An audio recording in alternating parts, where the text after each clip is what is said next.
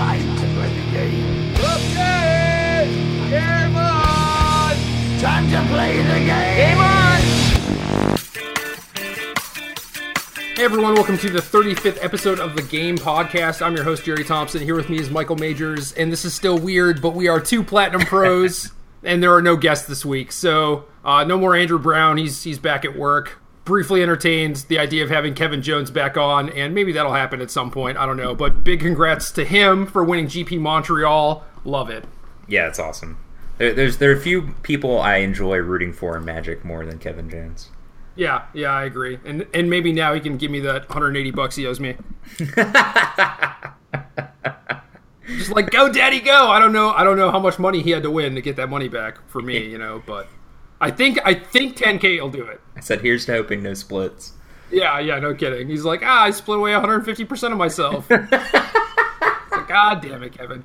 Anyway, in Kevin's honor, I guess, we're going to talk about Aetherworks Marvel because he won the Grand Prix. The Grand Prix in Santiago was won by Mauro Sasso. I'm sure I'm butchering that somehow. Also, both Grand Prix were a Teamer Marvel finals, so kind of what people expected post-Pro Tour. I did what I could, winning with zombies and everything, but it doesn't seem to have taken, really. Marvel is basically all over the place, and today we're going to talk about the different versions, the slight variations. Basically, I think people have mostly settled on like a shell that they like, and basically what we want to do going forward. And I think Majors and I actually disagree this time, so it's going to be fun.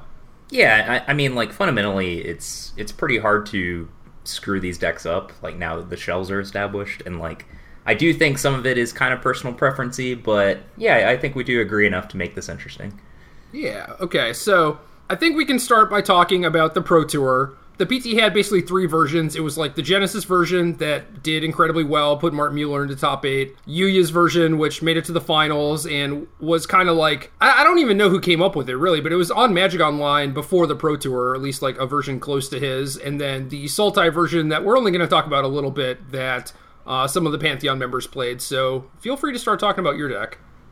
Yeah, so basically we kind of heavily metagamed a stock Marvel deck. A lot of people asked about this, and it's something that we even like briefly touched upon last week, but kind of like you just said, these like Glimmer Sensor versions of Marvel were just on Moto for like 2 weeks leading up to the Pro Tour, and those are the first iterations that we tested with, and obviously we played games with them, and there's a lot to like about it, but Glimmer of Genius, kind of the way that we predicted the metagame shaping, being like heavily influenced by zombies and Mardu, was a little slow, and something that we weren't necessarily interested in just automatically playing 4 copies of. Talked about going down the rabbit hole and getting Deshandra Flamecaller as a direct response to fighting zombies, and also just giving us like a pretty powerful B plan. But moving forward, I do think with lots of mirror matches and maybe the rise of blue control decks, that Glimmer is kind of a necessary evil.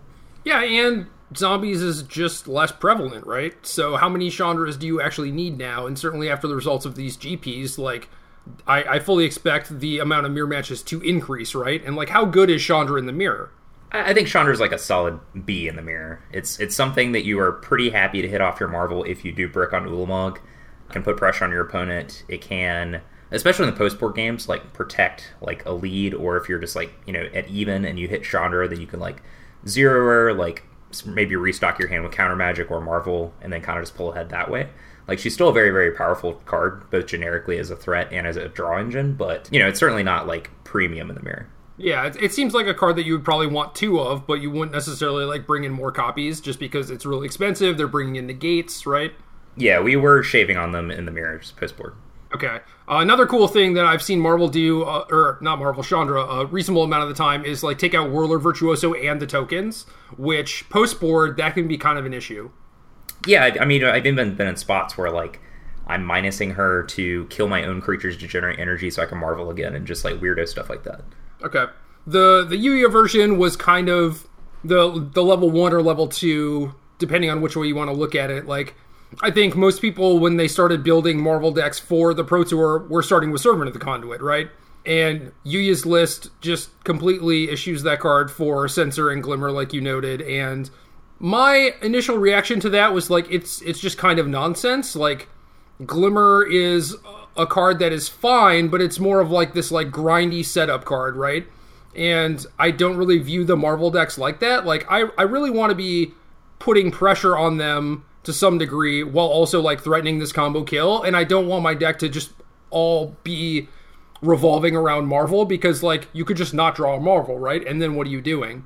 I don't know. I'm a little skeptical of the Glimmer versions just in general, but certainly if there's just all mirror matches, right? You can afford to just sit and like spin your wheels and like kind of control what they're doing, and not necessarily have to interact in the early turns or even really put pressure on your opponent. But I do think like even in the mirrors, like putting pressure on them is pretty powerful. So do you just think that like Glimmer is a slam dunk or what? I don't think it's a slam dunk, but it's weird. So like typically when you see a deck like Aetherworks Marvel historically throughout Magic, people are kind of interested in trying to like blitz you out or get under you or maybe like attack you plus like the smallest amount of disruption or whatever. But it seems like everybody's just kind of slowing down and they're trying to like get very reactive to beat you. And in that case, then like Glimmer Genius is super appealing, just as something that fixes your draws, is a draw to generates some energy, and especially if you don't have Stern in the Conduit in your deck. I think if people are, for whatever reason, have decided that blue-red control is the way to fight Marvel instead of going under them with zombies, then Glimmer's great. Yeah, that is true. I don't know. I do think that like the Glimmer version is likely the best now. Like your guys' deck, I think, was fine in the mirror, but certainly not as good as like having main deck like Censors and Dissenters, Deliverances, and all that stuff, right?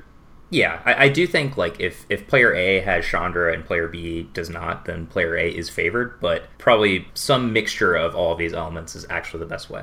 Okay. Sultai is like the Liliana Death's Majesty, Ishkana, like kind of delirium-y splashing Rogue Refiner list, and I think like Huey, Reed, and Yelger played it. I'm not sure of too many people past that, and Reed lost playing for top 8. Huey did pretty well. I think they put up good results, but I also think that maybe their constructed records were not that great. I'm not sure, but they're very good, and their deck was like mostly good, so I think that's kind of why they did well, but I don't think that deck offers any sort of like real incentive to play it over the Glimmer versions. Yeah, I generally agree. Like, Demon of Dark Schemes is a worse version of Chandra in my eyes in literally every way. Ishkanah Graph Widow is certainly excellent against Mardu vehicles, but Mardu is, kind of on the decline, or at least like maybe that's like not actually true, because I guess it made a couple of top 8s, but it seems to me like Mardu vehicles is just not very good. I don't know how you feel about that statement, but no, I mostly agree. I think that Mardu just kind of has to go back to its roots and play Toolcraft Exemplar, probably Veteran Motorist, or Glory Bound Initiate. I think that card's also quite good. Sure, just take the go under them approach. Yeah, and you need to put pressure on Marvel.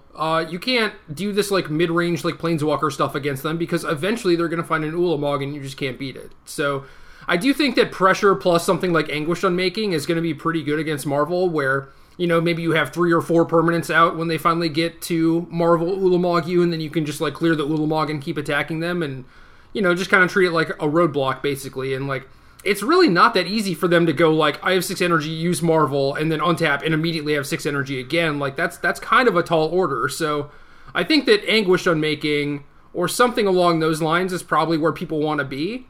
So I do think that there is probably a Mardu deck that is quite good against Marvel. Like, the tools exist. No like Toolcraft Exemplar pun intended. I paused there because I was like, man, I don't even want to say this. But no, I do think that Mardu could be good, but it needs to just like start from the ground up, Yeah, I mean, Mardu is the rock now. It's like you have a billion options and you just have to figure out how to configure your deck.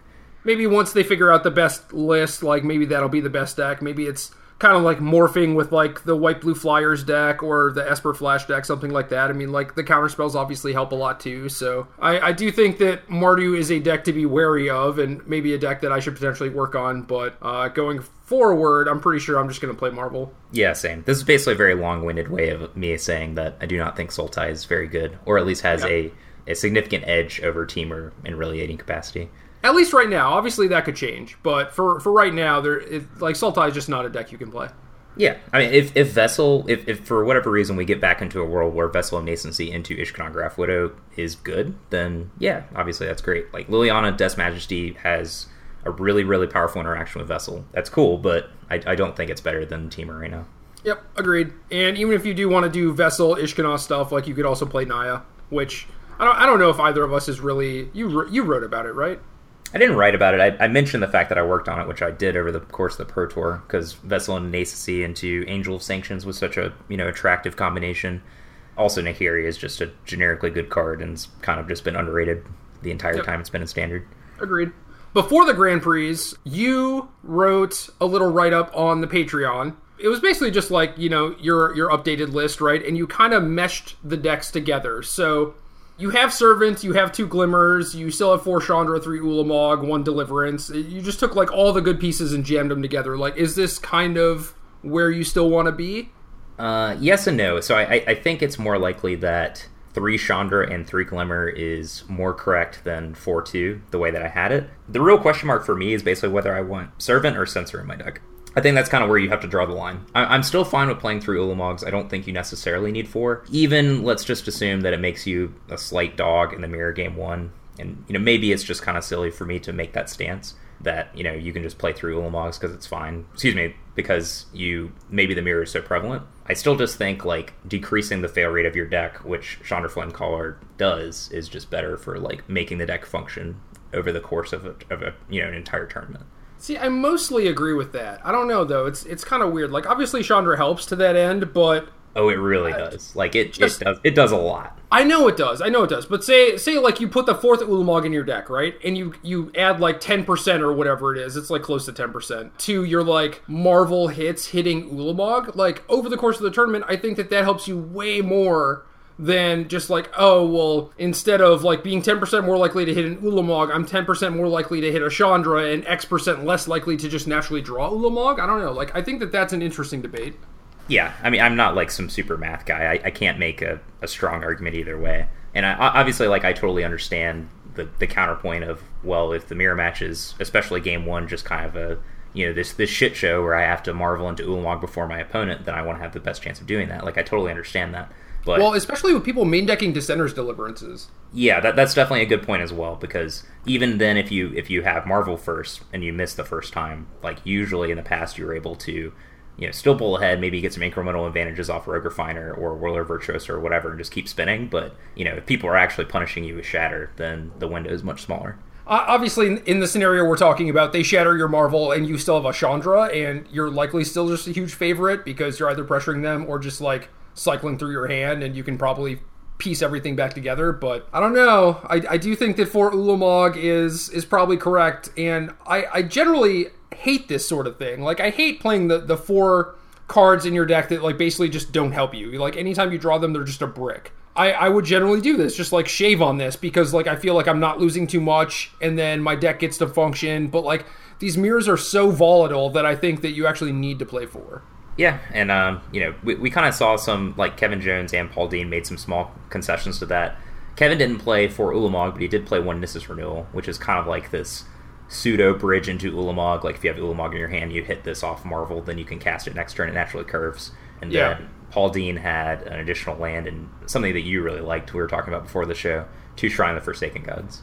Yeah, so I like the Shrines a lot, and I think that it mostly justifies playing 4 Ulamogs.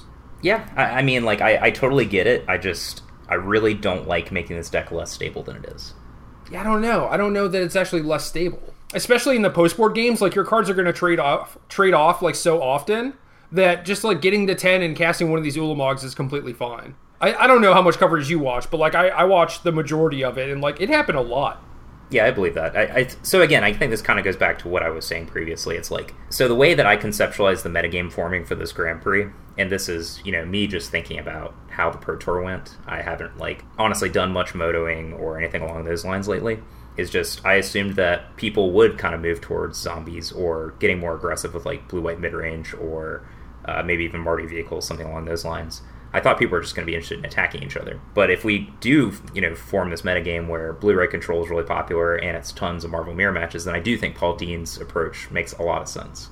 So he did lose to Kevin in the finals, but he also, like, mulled to 6, mulled to 5, and, like, didn't really cast spells. So I think that that's worth noting too. But also, Kevin and Paul were both undefeated in mirror matches up until that point. So it kind of makes sense that the winner of the tournament would, just crush the mirror over and over again, because that's just how the metagame was for the day 2 metagame especially. So I'm not trying to, like, take anything away from Kevin by saying that. It's just, that's kind of what I me either.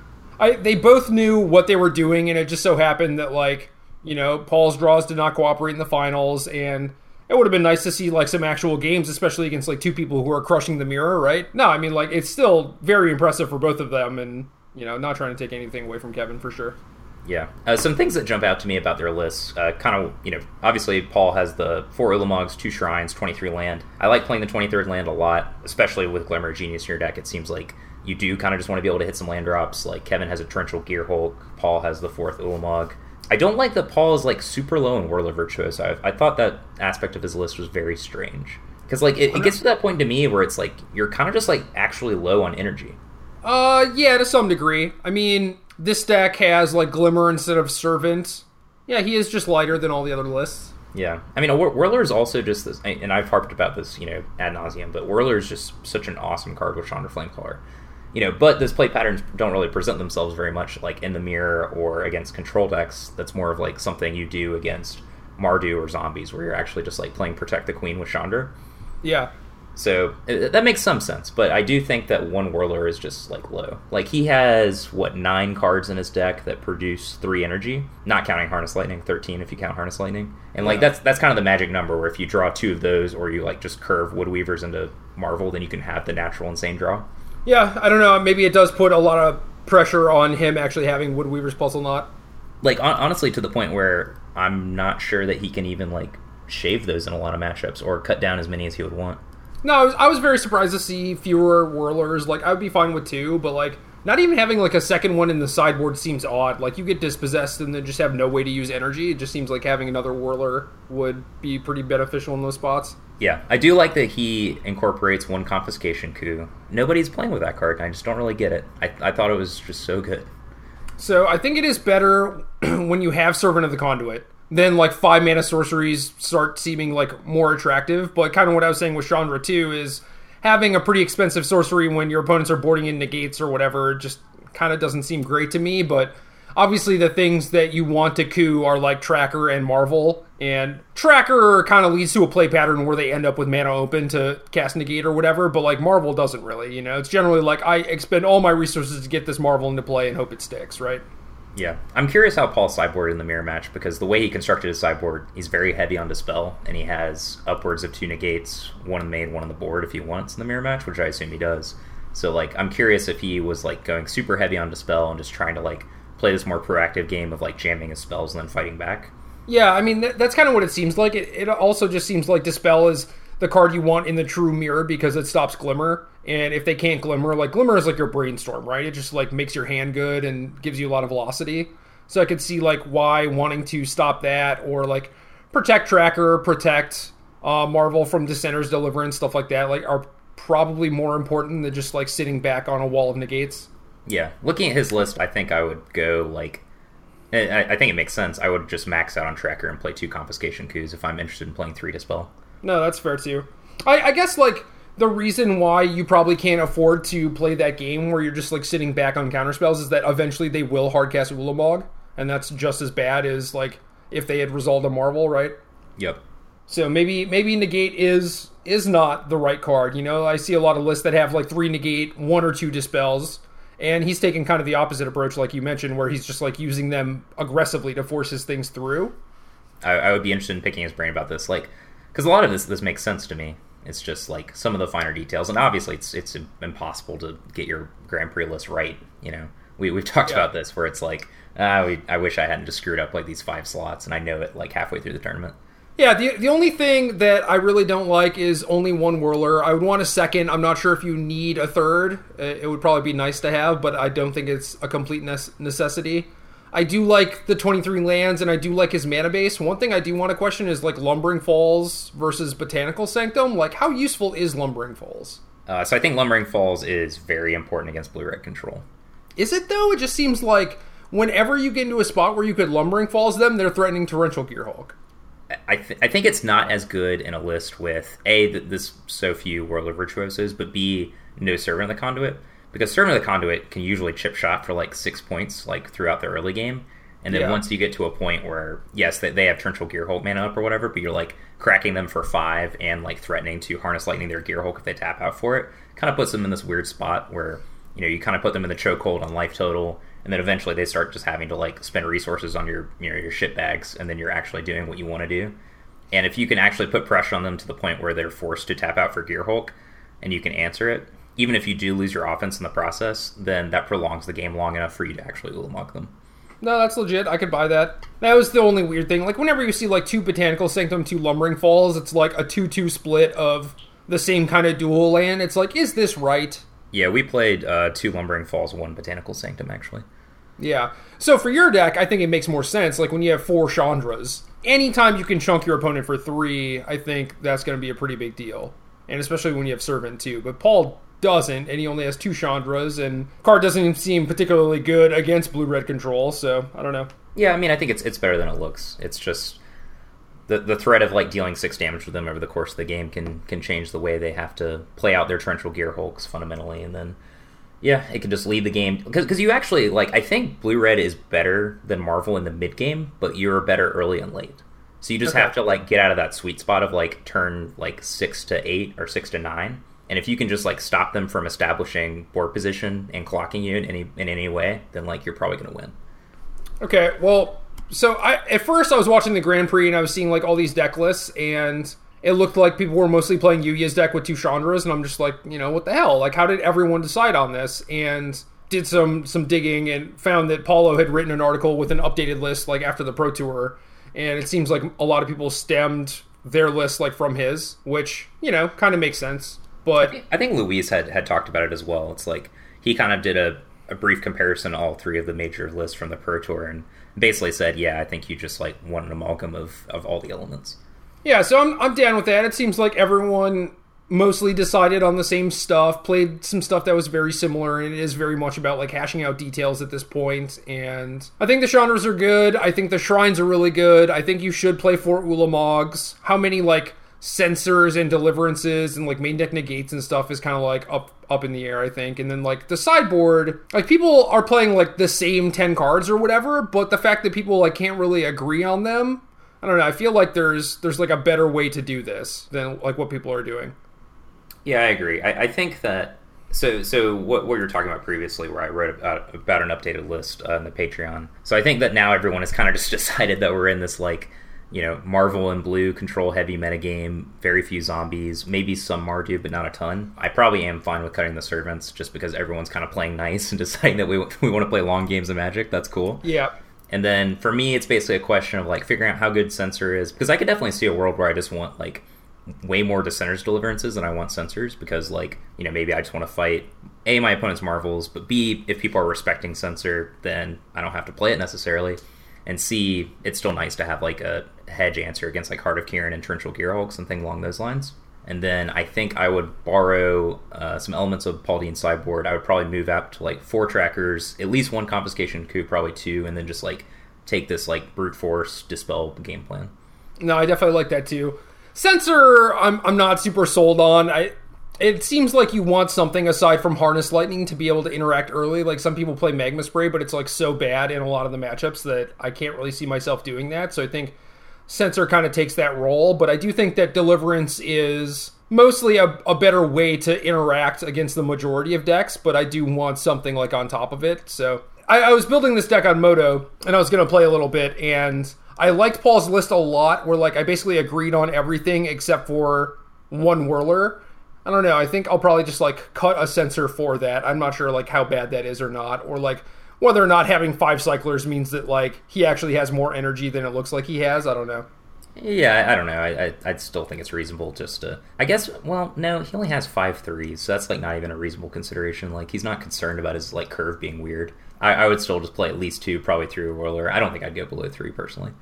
From his main deck, I would cut a Censor for a Whirler. I would change the sideboard slightly. I'm not sure if the 3 Dispel plan is great or not. The cards that people are using for beatdown decks are all kind of spread, like Aether Meltdown, Shielded Aether Thief, Radiant Flames versus Sweltering Suns, and stuff like that. I think you could probably find a better way to just like shave slots by combining some of those cards.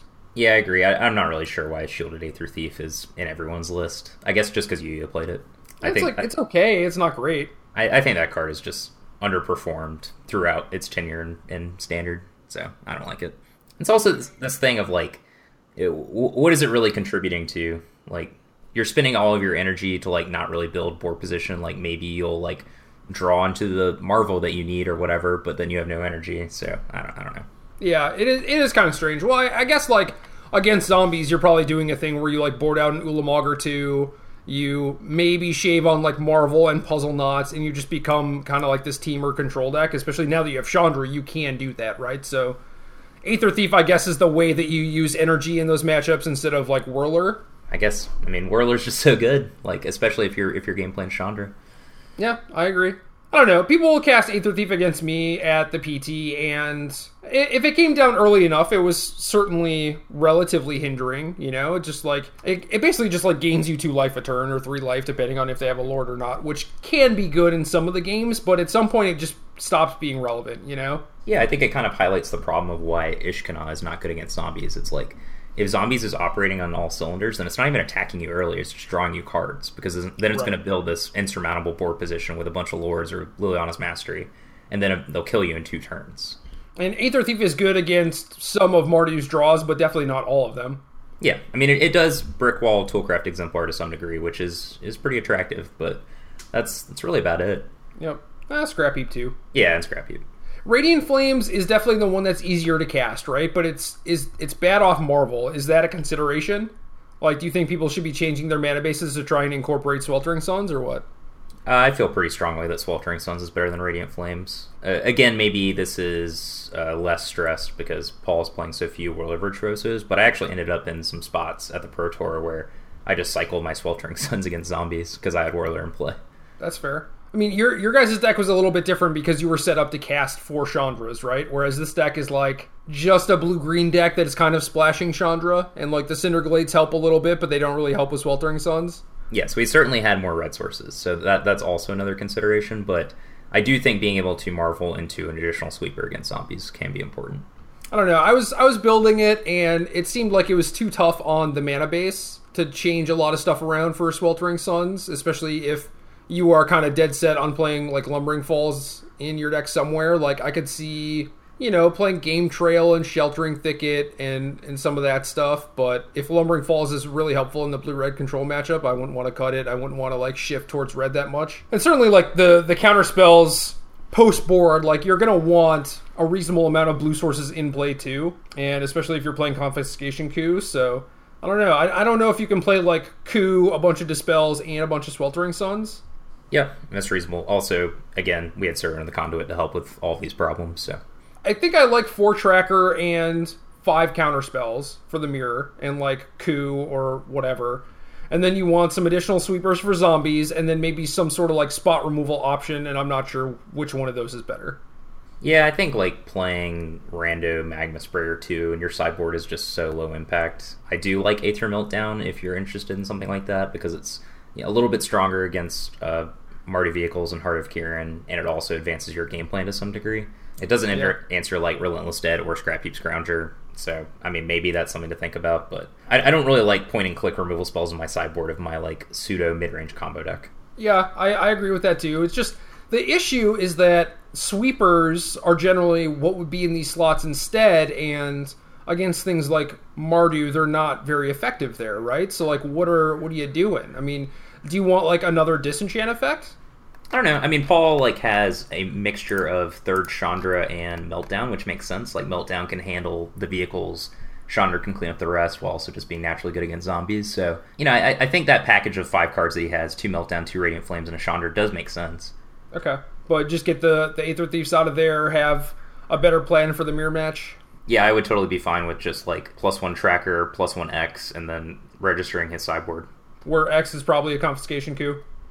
Yeah, that's what I lean towards, but to be fair, I've not like conceptualized his mana base without Servant and how that works post board with trying to incorporate all these things.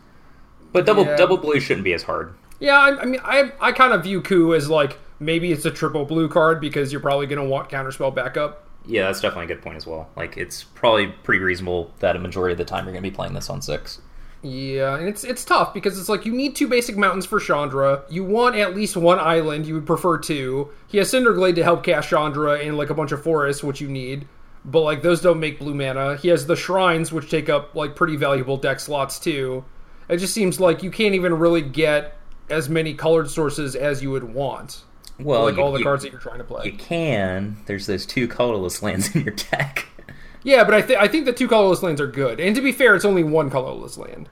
Because he just has 1 as an extra land. Yeah, well, I mean, I think everyone should play 23 lands. I know that's not how the world works, but... I think they should too. One thing that Edgar did was he played 1 Shrine Main, 1 in the board.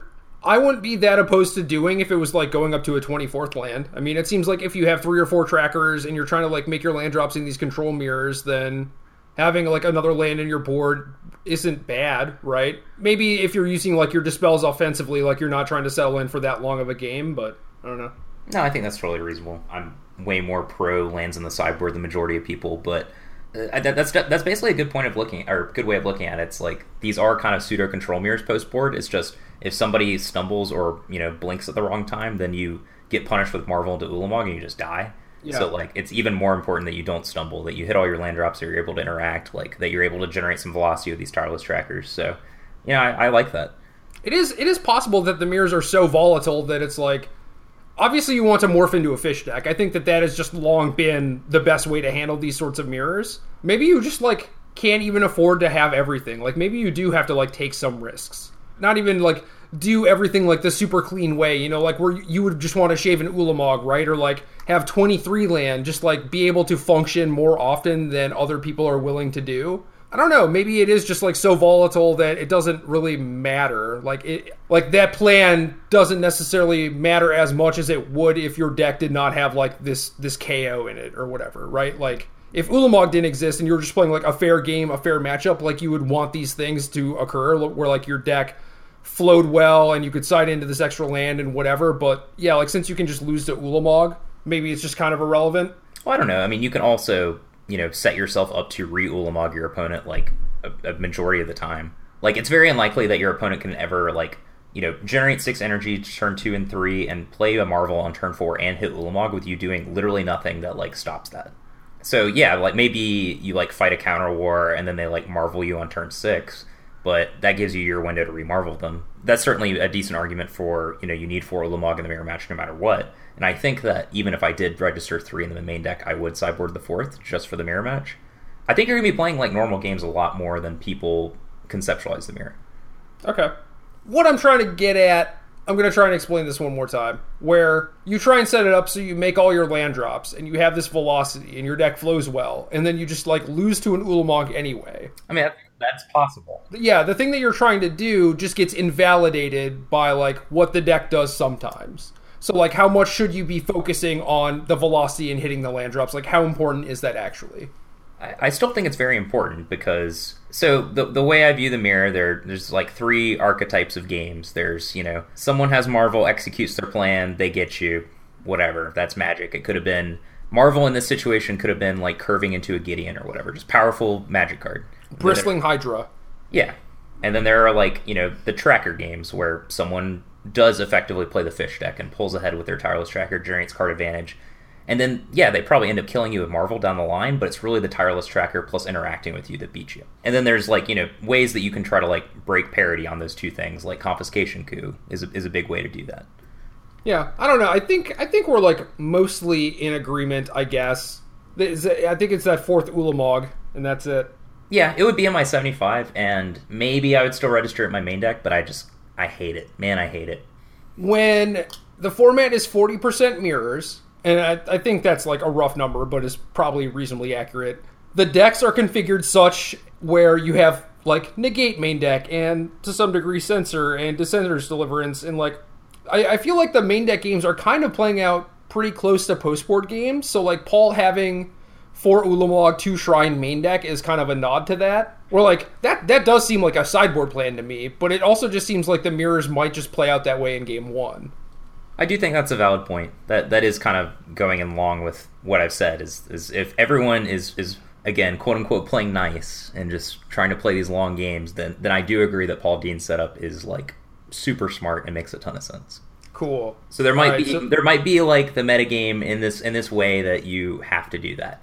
Now what's funny about that is that if everyone's like, man, I have to play these shrines and 4 Ulamogs to get an edge, then suddenly people will start trying to go under you. Oh, yeah. No, and I imagine that'll happen within, like, you know, the next few weeks or whatever. But right now, I think it is just, like, the Marvel mirror rat race.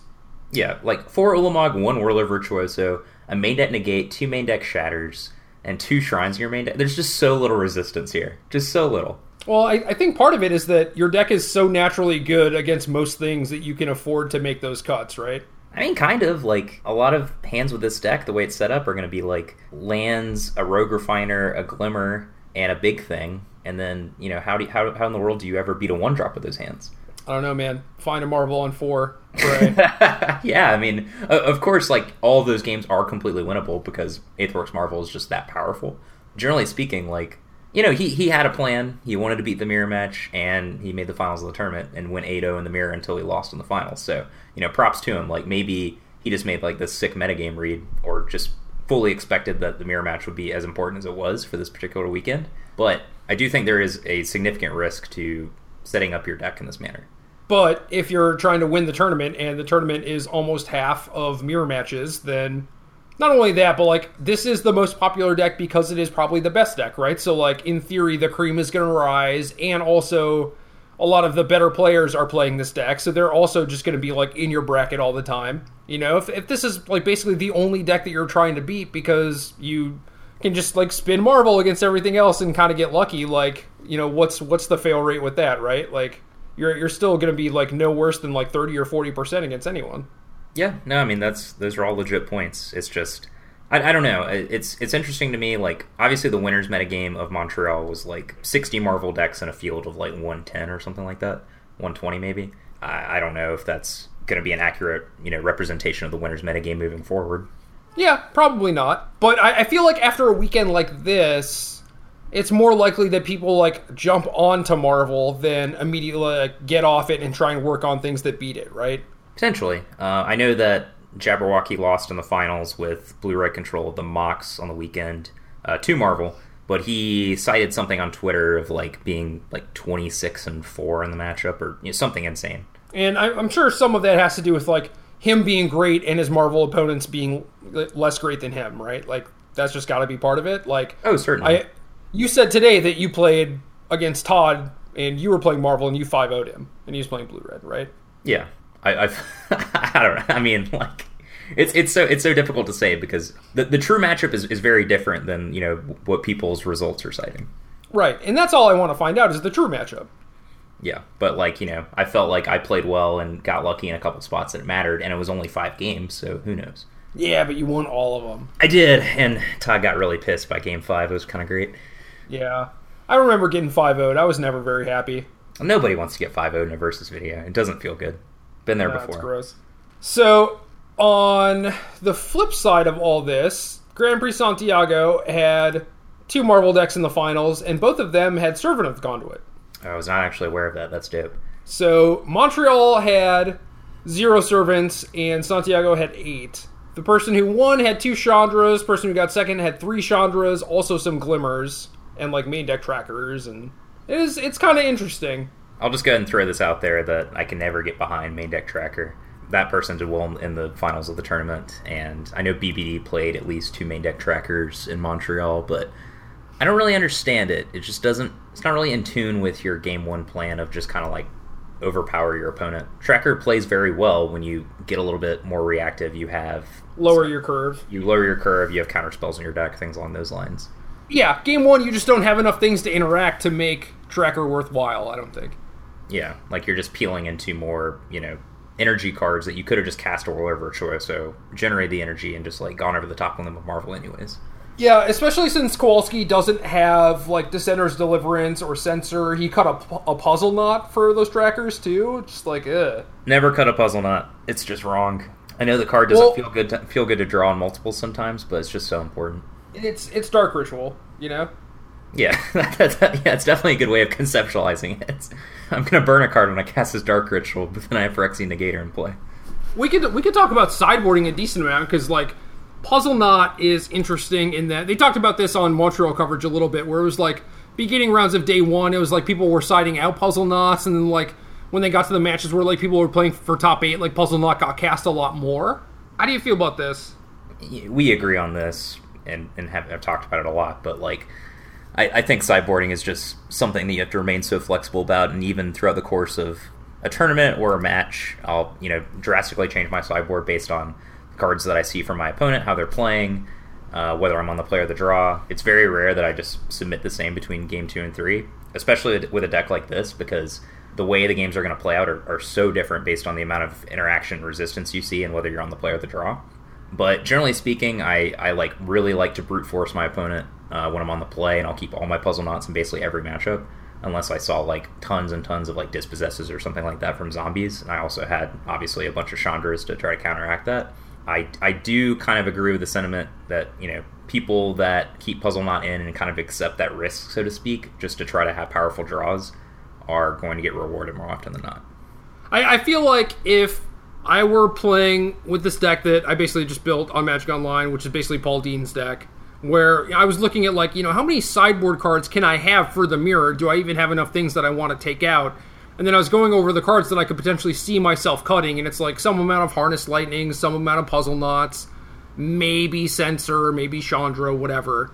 And it was like, yeah, if I could play like a bunch of trackers and coups and counter spells and whatever, but would I be able to fit all of this stuff into my deck? And then like, would my deck even make sense if I did? Is there a point to keeping in 4 Marvels and 4 Ulamogs if you're just like siding out your Puzzle Knots and don't already have like a bunch of Whirler Virtuosos, Like, can you even make 6 energy? Like, that's a reasonable concern. It's funny that you mentioned that. That was something that when we were testing in the house, our version of Marvel against Blue-Red Control, we thought it was pretty bad. I think a big reason because of that was, in reality, like, because that we knew each other's deck lists and how we were sideboarding, it kind of got a little inbred to the point where, like, you could just let Aetherworks Marvel resolve, like it wasn't a must counter spell anymore, and then, like, the games kind of started to slip away from that point because maybe you get, like, 1 Marvel activation, but at that point, like, the game had progressed to the point where you finally get 6 energy and then you can just disallow the activation. Having less stress on being able to actually counterspell the Marvel meant that you could play the game in a different way, like just resolve your Glimmer that turn or whatever. So yeah, I mean, I definitely think that's a consideration. I do think, even though I'm mentioning this, like, you still need to cut like your Woodweavers against Blue-Red Control basically only, but you have to keep some number everywhere else. Okay. Do you think that changes, like, you mentioned play or draw, right? So, like, if you're playing, like, basically Paul Dean's deck next week, and you play a mirror match, and you lose game 1, like, what are you looking to do? Tracker, coup, negate, maybe some number of dispel, but I'm not sold on completely on 3, and I would just board out my sensors and just, like, let them be afraid of it. How many lightnings do you think you should keep in? It seems like everyone has 3 or 4 trackers, right? Yeah, I think this is actually really important to note. I'm glad you brought it up. I don't think you should board out Harness Lightning in basically any matchup. Ooh, okay.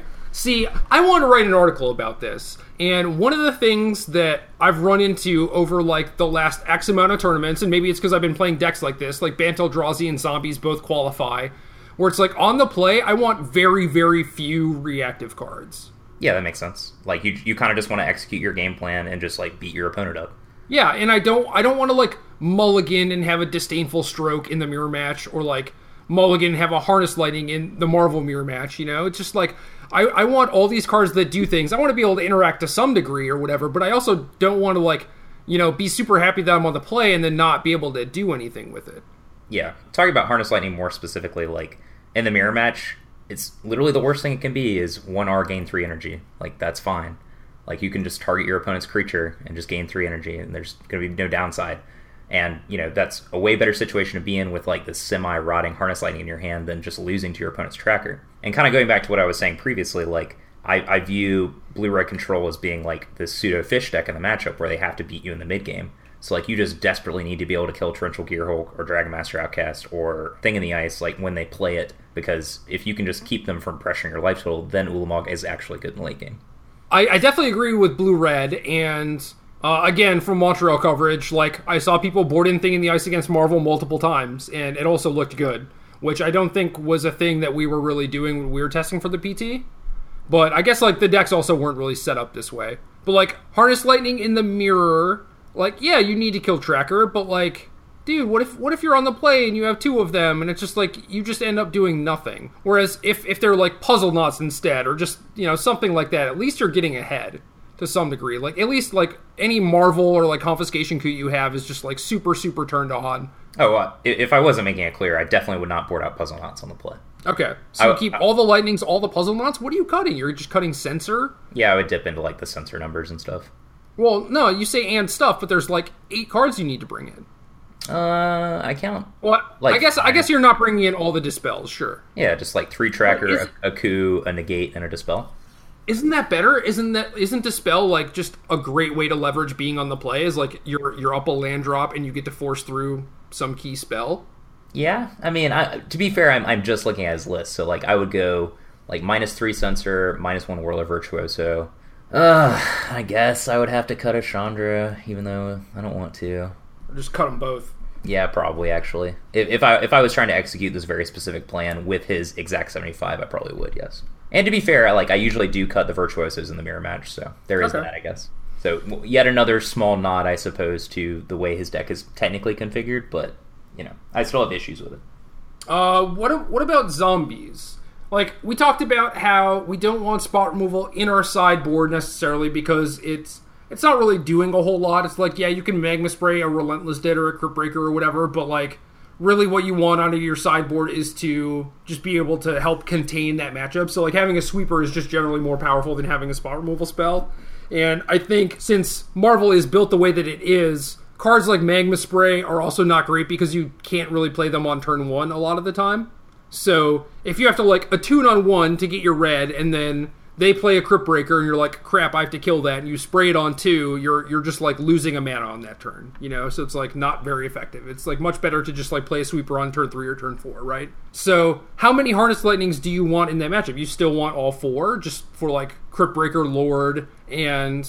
Like, four copies of Harness Lightning is not a lot, but you obviously, like, don't want to flood on spot removal, right? Because that's not how you're going to beat them. It's not how they're trying to beat you. But, like, you think 4 is correct? Yes. And I definitely agree with that point that drawing a bunch of Harness Lightnings is not actually good in the matchup. Like, you want to draw, like, 1.6 or something, like, depending on how the game goes.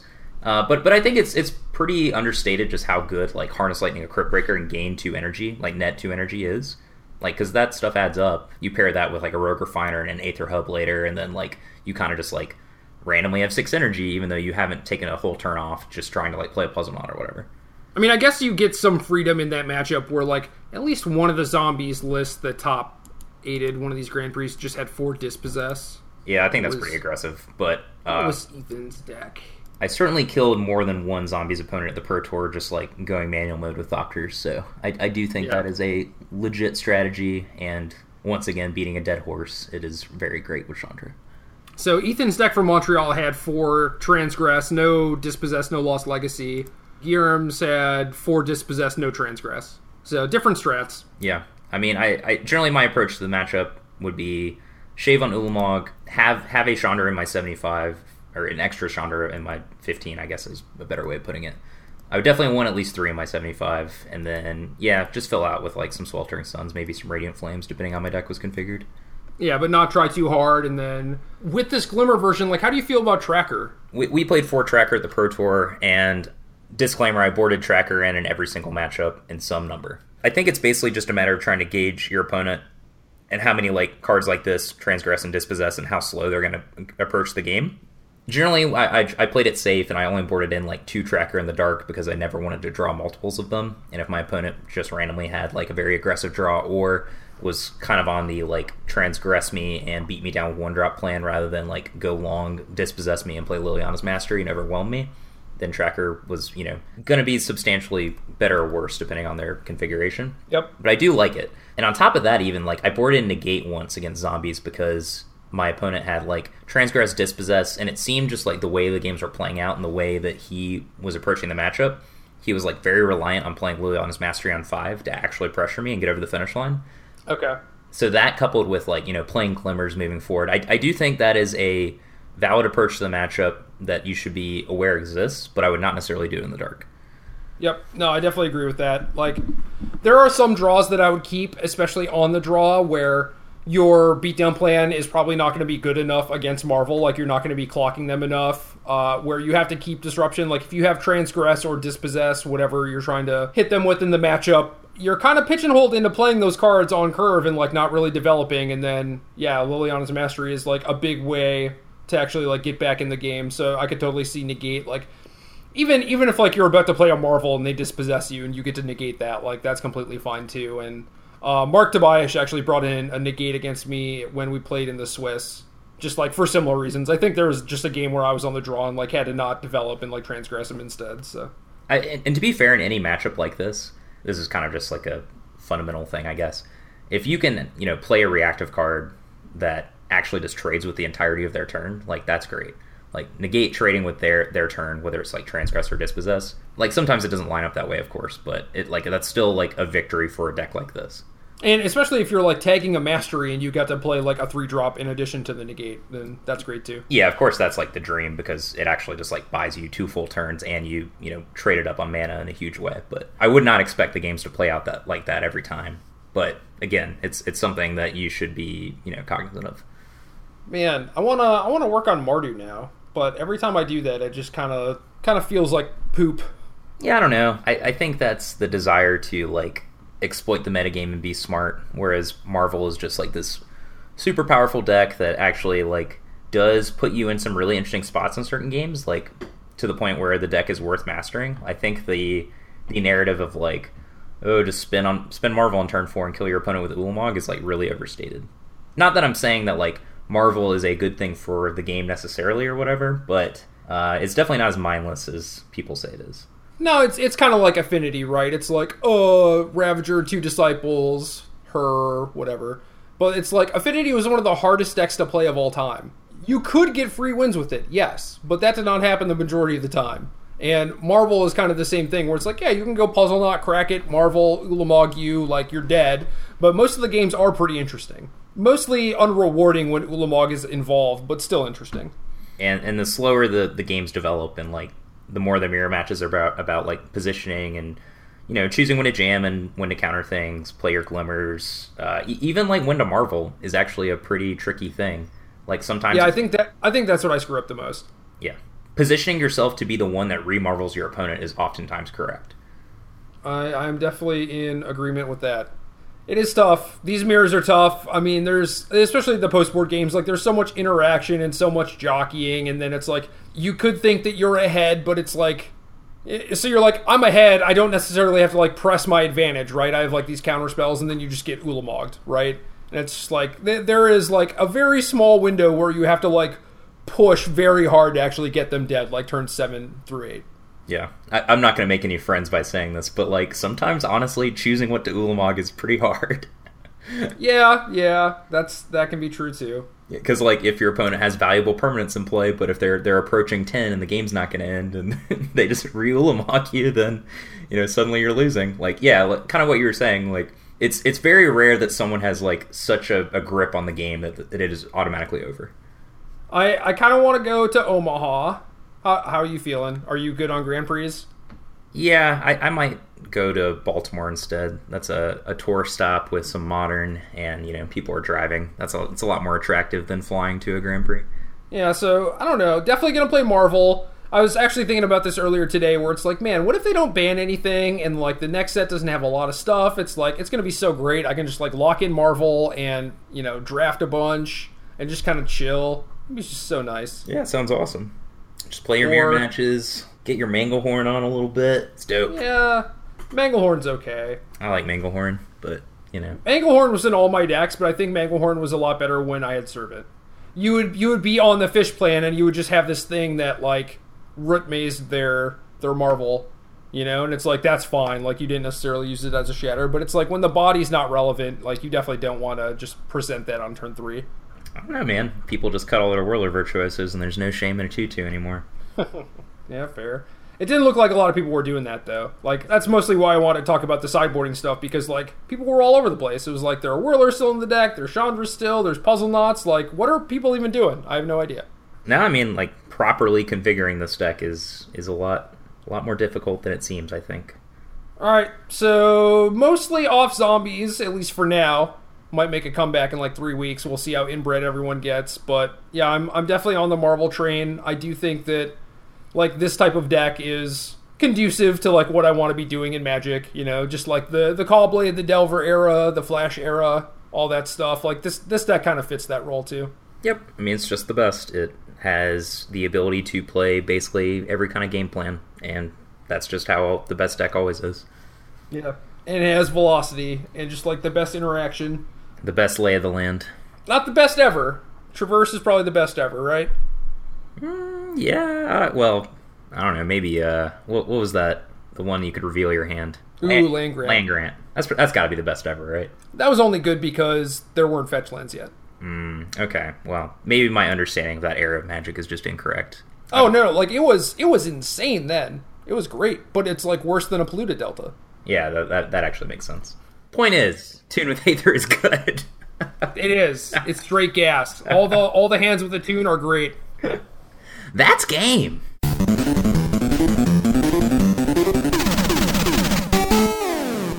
All right, man. Sign us off.